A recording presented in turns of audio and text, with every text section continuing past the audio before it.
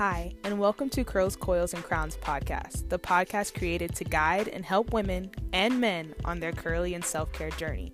Because to me, taking care of your hair is self-care.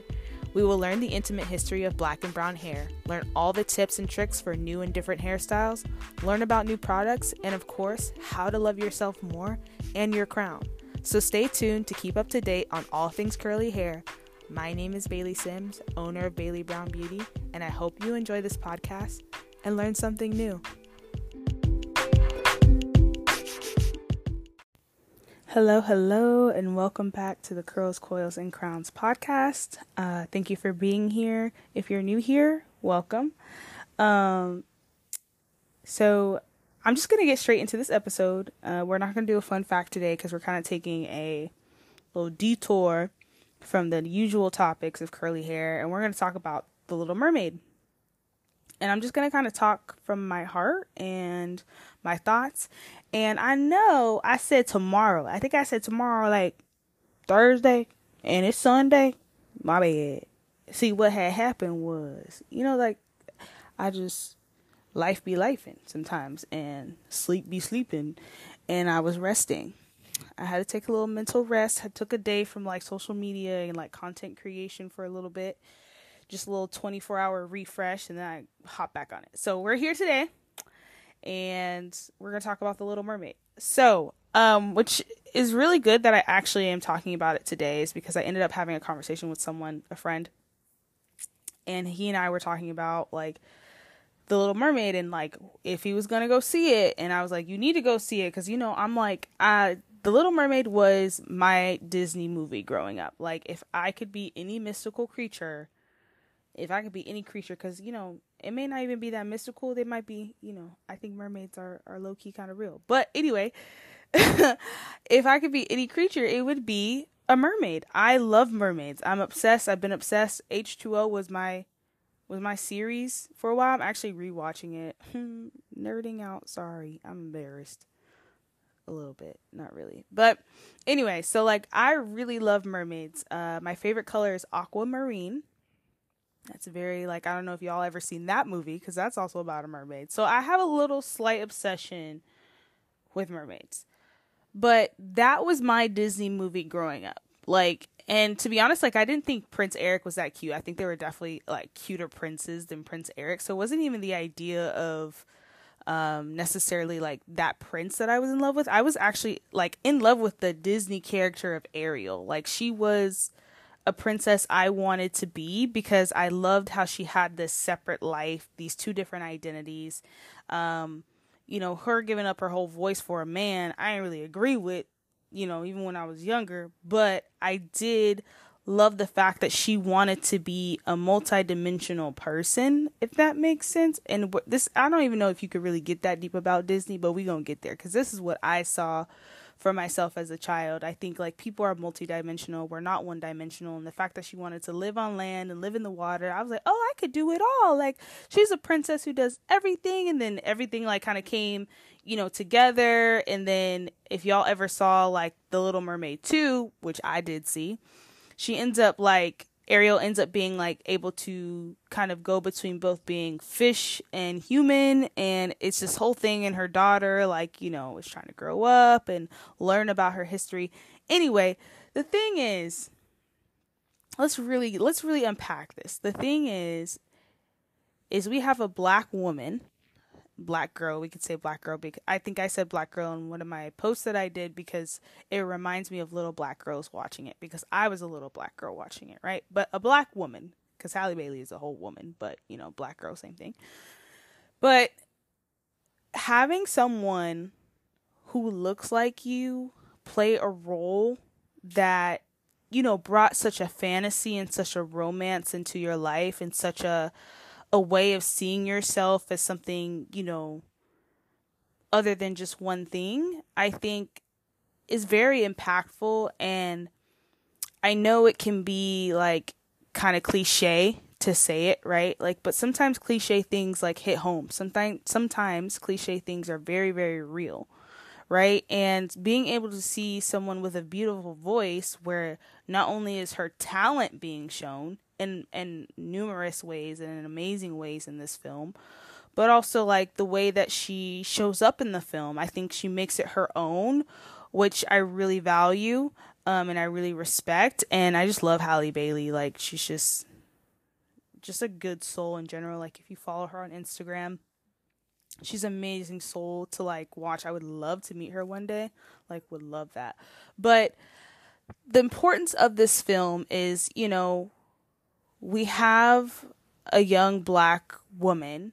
You know, we always, where I feel like a lot of people have said, not always, but a lot of people have said, you know, Princess and the Frog is that one movie where, you know, you got the black Disney character and they're a frog for most of the movie. You know, like, she's not a fish for most of the movie. She's a human for part of the movie. She doesn't have her voice, but, you know, that's, you know, different detail. But I think that being able to see a woman, a black woman, play this fantasy, play this like someone who's deserving of romance, and to just like being able to like let black girls know that they can have a bit of fantasy, they can have a little bit of childhood fun, and they can live in it, and they can be in it, and they can look at someone who looks like them rather than looking at all these white characters. Now, with the friend that I spoke to a couple days ago, he pointed out, he was like, well, why isn't the whole cast black? Like, why would you just stop at Ariel? And I think that is a very good point. Like, if you're going to blackify the movie, blackify it, right? That was a very good point. Like, why are we not making Ursula black? Why are we not making the whole cast black? And I think there could have been a lot more soul role black characters. Like, I think Prince Eric deserved to be a black boy too, because I think it's also important for young black boys to see that they can be a prince, right? To show that black boys can live in fantasy and that black boys can give romantic gestures and kind of all those different things. I think a black boy playing a role is also like a big prince role is also very important. And it could be it could have been balanced a little bit better with people of, you know, black and brown people, to a certain extent. I definitely agree with that. Like, if we're gonna go black, like, let's go black. But I also don't want to take away from the fact that there's a black woman who is showing us and showing little girls around the world that they get to live in their fantasy, and not only do they get to live in it, they get to see themselves. And I just think that's just so important. I think that's so valuable. I think it sits home for me, you know, being 28 and not seeing that in Disney characters who was a Disney fan. And I didn't really like recognize that, oh, this person doesn't necessarily look like me. I don't think I realized how impactful it was, you know, until one day I showed up. I think I drew a self-portrait of myself, and I showed up in my self-portrait that I brought home to my mom. This little girl had blonde hair, blue eyes, but black skin. And she was like, that's a self-portrait? That looks like you? And I was like, yeah, that looks like me. And you don't realize how impactful it is to see these characters and how they portray what beauty is, right? And beauty in skin, hair, whatever. And it's showing you that it's definitely not you, right? This mermaid don't got kinky curly hair. This mermaid doesn't look like this. And the fact that they took not only Halle being the Little Mermaid, and even with her hair, like, let's get on topic of hair. The fact that her hair was in locks, and it was in like this bohemian kind of lock style, like, just shows you that they took it above and beyond. They didn't just slap on some red wig on top of her to make her just look just like Ariel. Like, they kept it cohesive in a lot of ways, but they also made it different, and I definitely value that. Now, for the musicality and kind of like some of what the characters' new roles were, like, or the different characteristics that the new characters took on, even though they kept a lot of the same traditions or same things from the original Little Mermaid. Eric and his little singing number, ooh, baby, no, I don't know about that. I mean, I think he deserved a little moment, silence and acting, but he had a whole musical number, and that was literally the most awkward part for me. And I'm pretty sure this is a very talented guy. I think he did show his talents and he showed his range, but that just wasn't giving what it needed to have given in that moment. And I was like, ooh, let's go back to Ariel in the moment in the theater.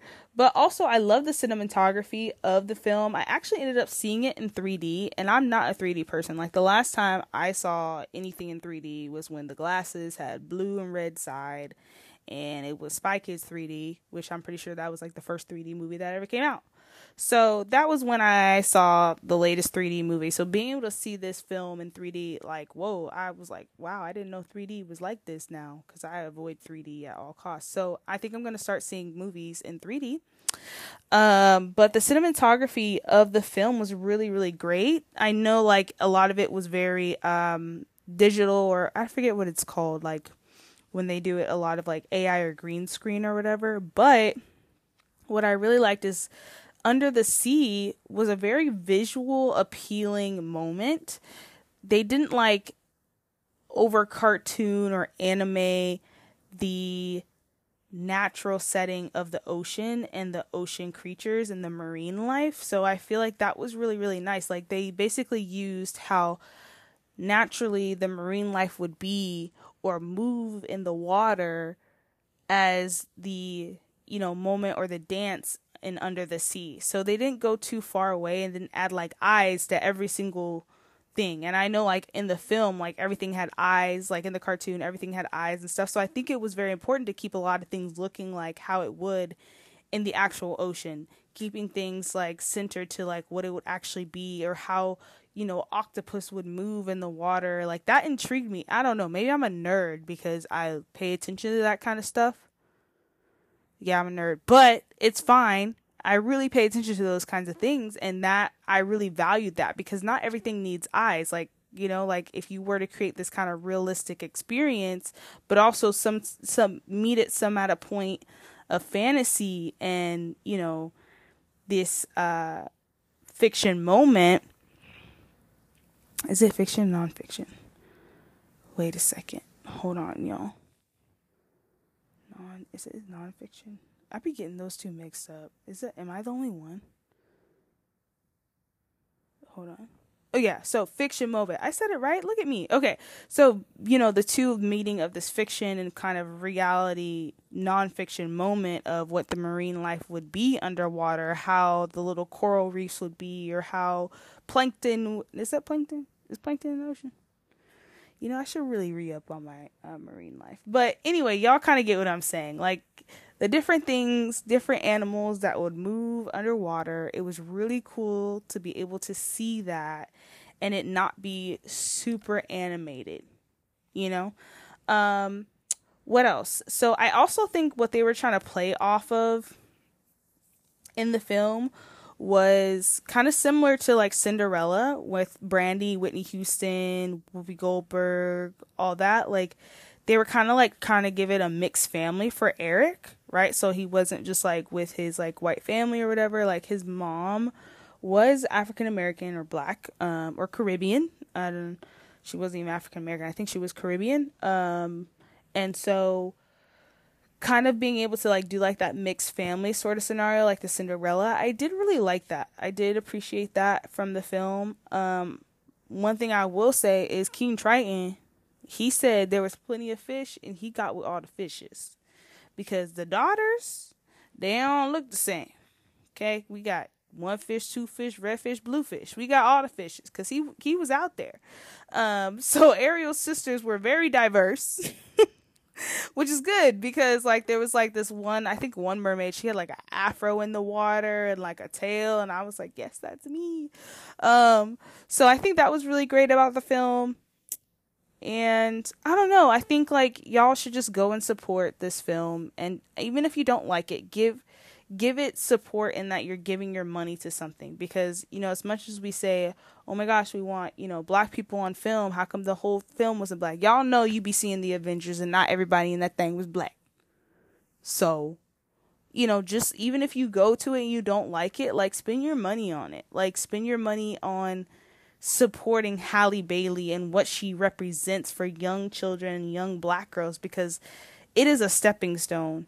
And, you know, of course we want more. Of course there's other more things we could go for in Disney, more things that could be better about Disney.